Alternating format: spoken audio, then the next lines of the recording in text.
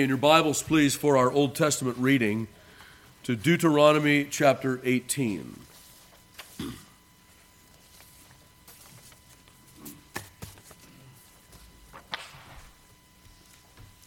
Deuteronomy chapter 18, verse 1.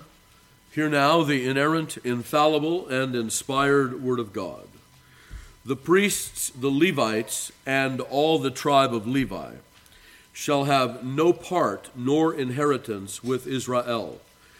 They shall eat the offerings of the Lord made by fire, and his inheritance.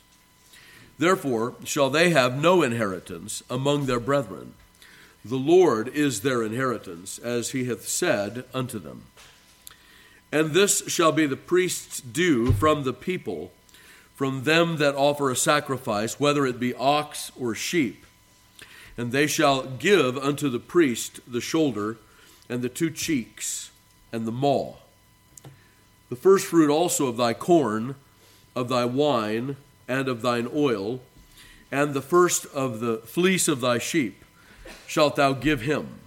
For the Lord thy God hath chosen him out of all thy tribes to stand, to minister in the name of the Lord, him and his sons forever.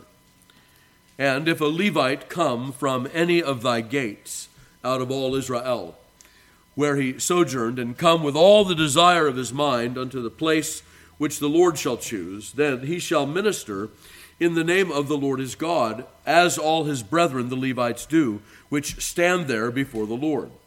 They shall have like portions to eat, beside that which cometh of the sale of his patrimony. When thou art come into the land which the Lord thy God giveth thee, thou shalt not learn to do after the abominations of those nations. There shall not be found among you any one that maketh his son or his daughter to pass through the fire, nor that useth divination, nor an observer of times, or an enchanter, or a witch, or a charmer, or a consulter with familiar spirits, or a wizard, or a necromancer. For all that do these things are an abomination unto the Lord. And because of these abominations, the Lord thy God doth drive them out from before thee. Thou shalt be perfect with the Lord thy God. For these nations which thou shalt possess hearkened unto observers of times and unto diviners. But as for thee, the Lord thy God hath not suffered thee to do so. The Lord thy God will raise up unto thee a prophet from the midst of thee, of thy brethren, like unto me. Unto him ye shall hearken, according to all that thou desiredst of the Lord thy God in Horeb in the day of the assembly, saying, Let me not hear again the voice of the Lord my God, neither let me see this great fire any more, that I die not. And the Lord said unto me, They have well spoken that which they have spoken. I will raise them up a prophet from among their brethren like unto thee, and will put my words in his mouth, and he shall speak unto them all that I shall command him. And it shall come to pass that whosoever will not hearken unto my words, which he shall speak in my name, I will require it of him. But the prophet which shall presume to speak a word in my name, which I have not commanded him to speak, or that shall speak in the name of other gods, even that prophet shall die. And if thou say in thine heart, How shall we know the word which the Lord hath not spoken? When a prophet speaketh in the name of the Lord, if the thing follow not, nor come to pass, that is the thing which the Lord hath not spoken, but the prophet hath spoken presumptuously. Thou shalt not be afraid of him. May God add his blessing to the reading and hearing of his most holy word. All right, so in the first section, we're going to talk about the Levites. The Levites had no inheritance, and that doesn't mean that they had no land at all. There were Levites that had tracts of land spread throughout the various tribes. As a matter of fact, we will remember this interesting factoid, scripturally speaking. There were two sons of Jacob that became rapacious in the days of the patriarch, when they first came into the land and settled in the land of Shechem. You'll remember those two sons. They were Simeon and Levi. And they used the sign of circumcision as a tool of war rather than as a tool of the covenant. You'll remember that. And so when Jacob gave his patriarchal blessing to his sons, with regard to Simeon and Levi, he told them that they were going to be scattered throughout all the tribes, that they would have no sure habitation of their own. Okay, so we'll remember that.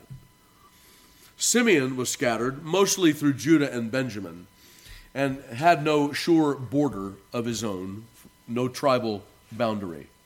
The same was true of the Levites, but the Levites were spread throughout all the land for the blessing of Israel because they became the teachers and ministers, if you will, that dwelt in every part of Israel. There were Levitical cities, and they were Levitical cities not because they were particularly owned by Levites, but because that's where the Levites stayed to teach the people of God throughout the land. Some of those Levitical cities were also the cities of refuge.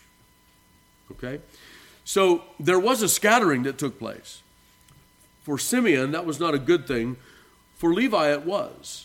And so there were tracts of land that belonged to them that were hither and yon, spread throughout. Just no particular border.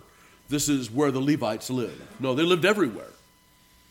But they were at home mostly in Jerusalem because that's where their labors were mostly used in the sacrificial service with regard to offering sacrifices, with regard to the musical instruments that were played in Jerusalem during the sacrifices, with the psalms that were sung. There was a 288-member choir, and so on. Of course, here in the days of Deuteronomy, this is long before that choir that David had set up. They were still carrying about the things of God as the artifacts of worship traveled from place to place.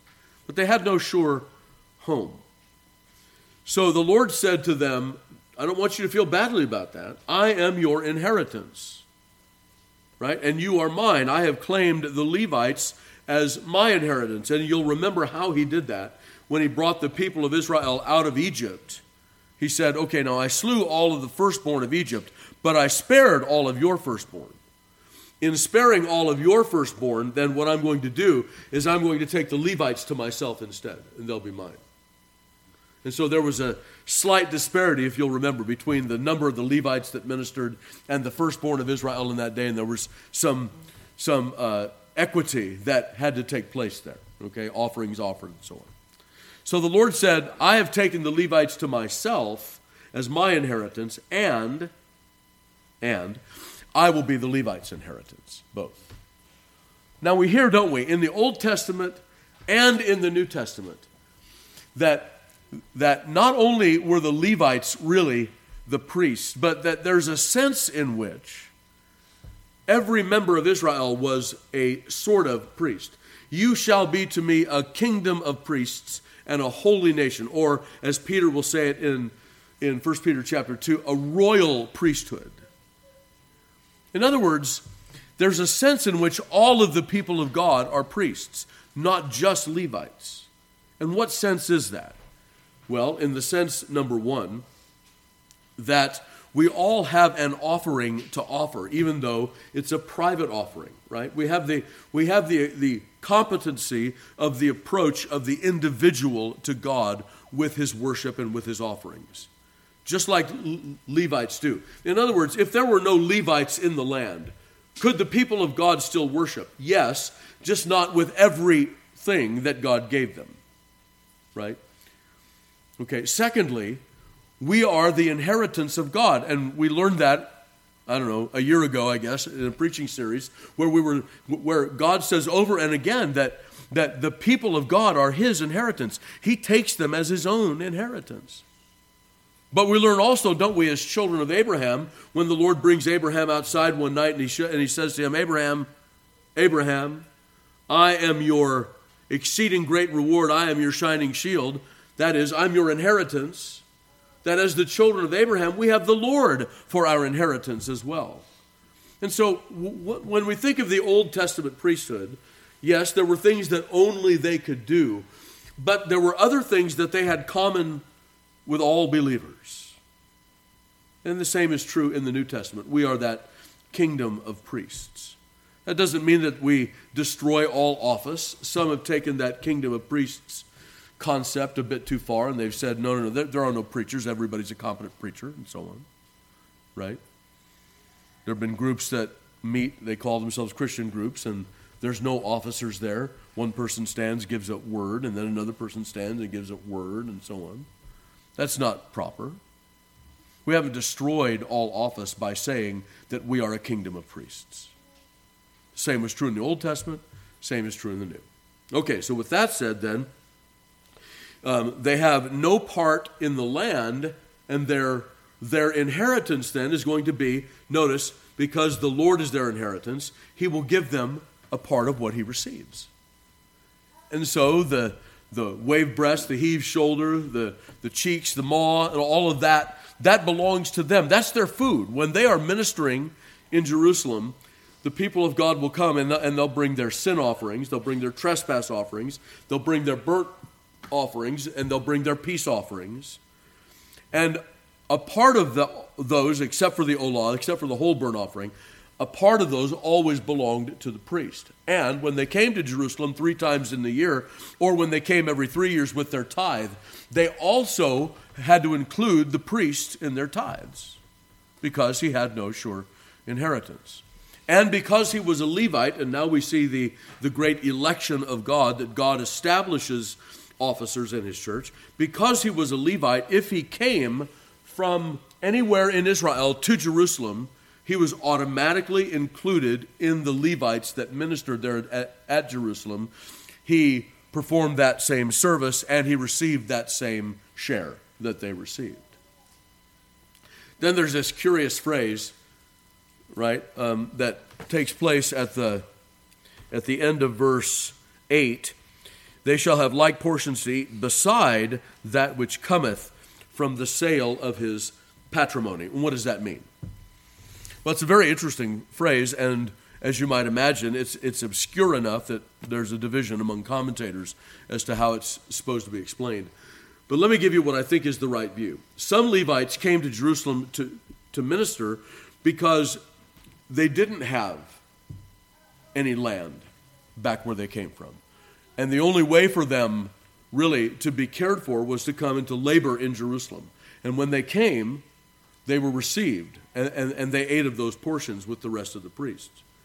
But there were others, let's say, who had patronymic land, who had the land that they inherited from their Levite father that was attractive land, perhaps large enough to support a family back in any of the cities of Israel. Okay? Well, if he came to Jerusalem, he could sell that land or not. If he didn't sell it, that left it there for him to return to after, say, a tour. And we will remember that in the days of David, he established the courses of the Levites, 24 courses of them, that they would come in for a week or two. Normally it was 2 weeks at a time, and they would labor, and then they would go back to their land. Or some of them might want to stay and take part in what was going on in Jerusalem. And then there were others who would sell their patronymic lands, the tract of land that they inherited from their father. Patronymic, that's what that means. It's an inheritance that they received. And they would sell that. Why? What does that say about him? That he is so much desirous of laboring before the Lord in Jerusalem that he's going to give up his land to do so. And notice that when he does that, that's still his property. It's beside the sale of his patrimony that he labors and is paid just like the other Levites are, with the wave breast, the heave shoulder, the cheeks, the maw, the oil, and the wine, and so on. He's still going to labor with the other Levites and receive for that, and then he also may hold on to his patronymic inheritance. So it's an interesting thing. And notice what it says, that he comes, let's see, how does it say it? He comes with all the desire of his mind unto the place which the Lord shall choose. That is, that he wants to be a part of what's going on in Jerusalem. He wants to labor before that altar. He wants to labor before before the priest, the son of Aaron, and be his assistant as he goes in and out of the Holy of Holies. He wants to do all of that. His heart is given completely to the service of the Lord. So he will sell his patrimony in order to do that. Well, what a wonderful piece of dedication there, right? Okay, so we move on from that then in verse 9, and we have in verses 9 through 14 some things that are said about the inhabitants of the land that the children of Israel are supposed to not touch. They're supposed to stay completely separate from. And all of the things that are talked about here are superstitious things of superstition. Do you remember what the definition of superstition is? It is an illicit attempt to change providence through some ceremony or devotion. I will do this for God and draw him into my debt so that he has to do this for me. Every kind of superstition like that is an abomination to God. It strikes against his sovereignty and his providence. So the first on the list is what? Causing your children to pass through the fire unto Molech. We think of that and we think, ooh, that is abhorrent. And yes, you're right, it is abhorrent.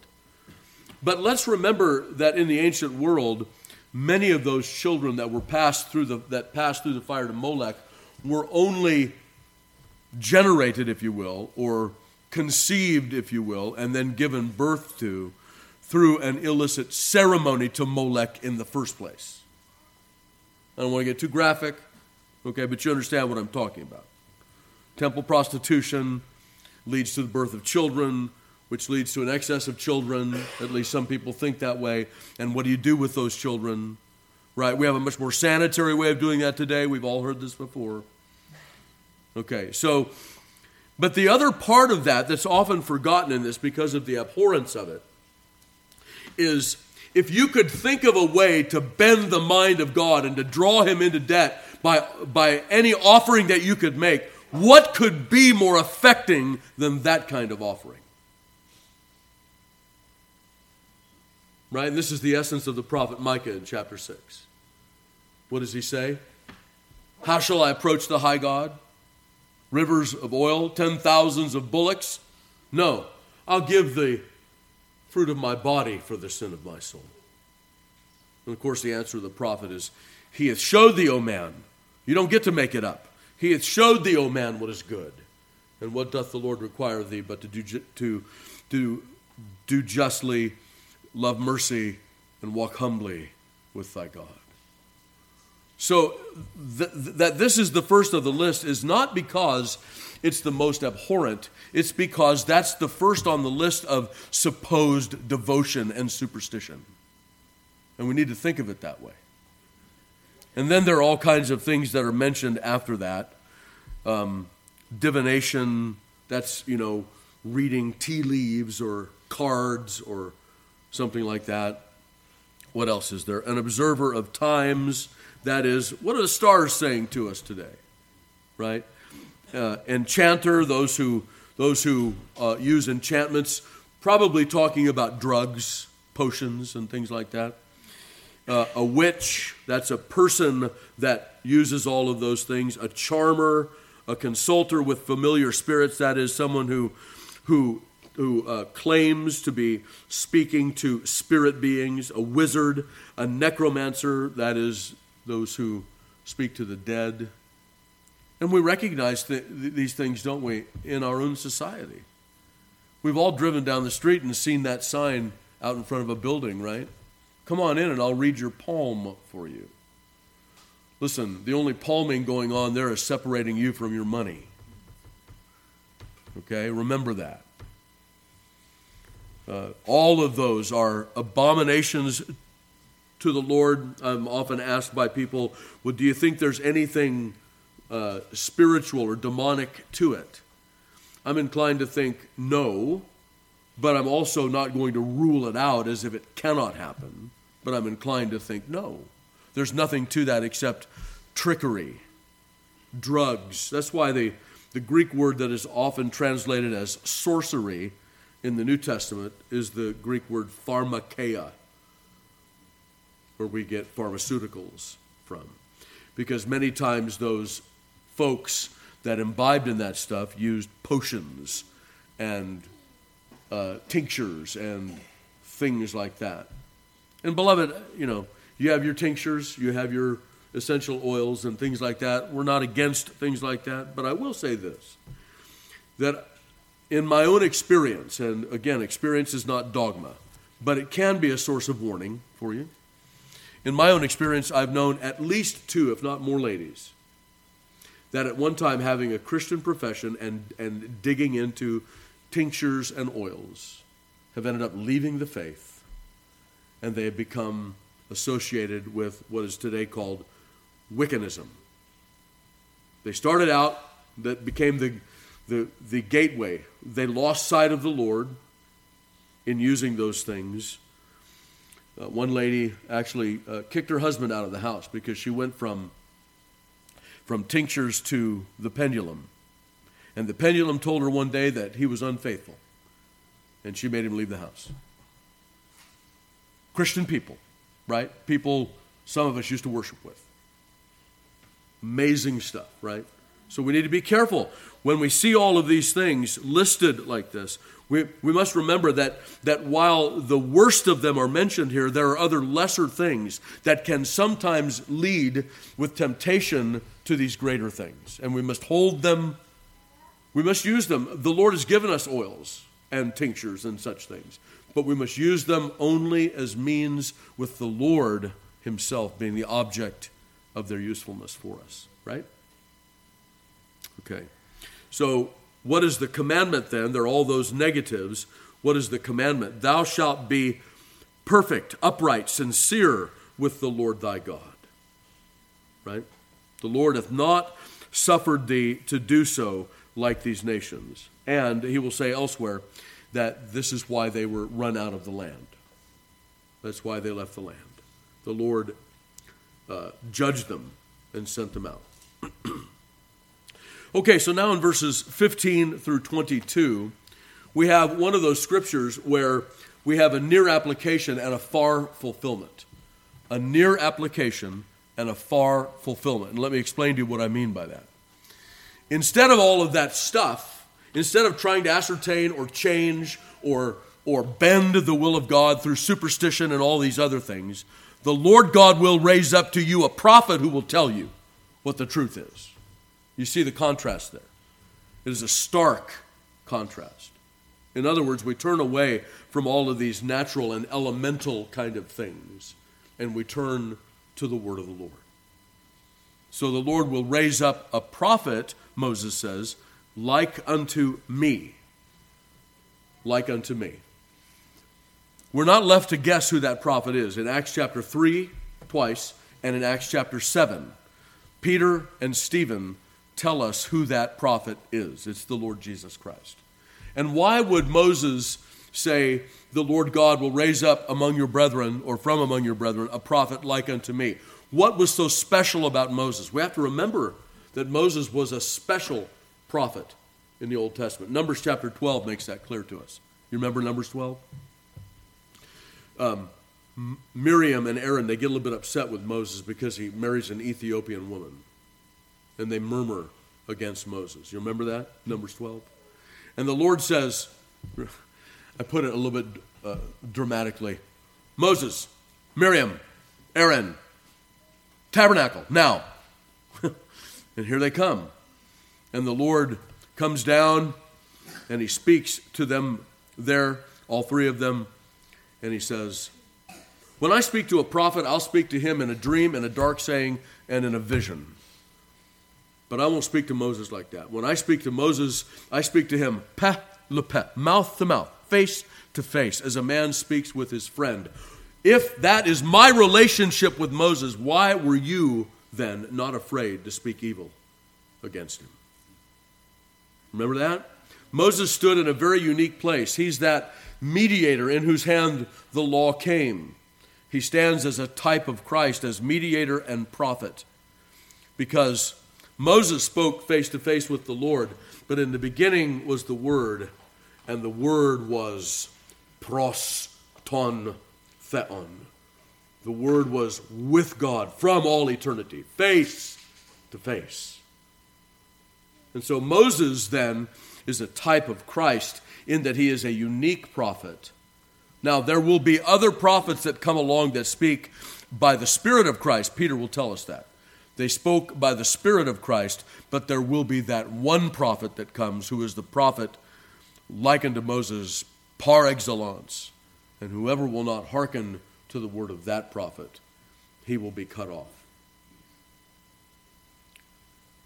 So then, it is our Lord Jesus Christ that provides the near application to these days of Moses in the raising up of men like Isaiah and Jeremiah and Joshua and David and others like them. But all of those prophets will give up that title of the prophet to Christ when he comes, because he is indeed the one who reveals God. And so then, how does the chapter end? The chapter ends with a portion that reminds us of another passage that actually adds to it. How will we know whether or not this prophet is a true prophet of God? How will we know? The Lord says, well, if he speaks and it doesn't come to pass, you don't have to be afraid of him. You don't have to fear him. But if it does come to pass, then he's my prophet. But that's not the whole story, is it? Because a few chapters back, didn't we read about a prophet who spoke to them not in the name of the Lord God, but in the name of some other god, and his prophecy actually did come to pass. But they were still not to hearken unto him, because he didn't come to them in the name of the Lord God. And so notice how Moses makes sure that's included in this passage here. When a prophet speaketh in the name of the Lord, if the thing follow not, right? Then you know he's a false prophet. If he doesn't speak in the name of the Lord, it doesn't matter if it comes true or not. You never have to listen to that one. And that's how the chapter ends. Let's stand then and continue praising God.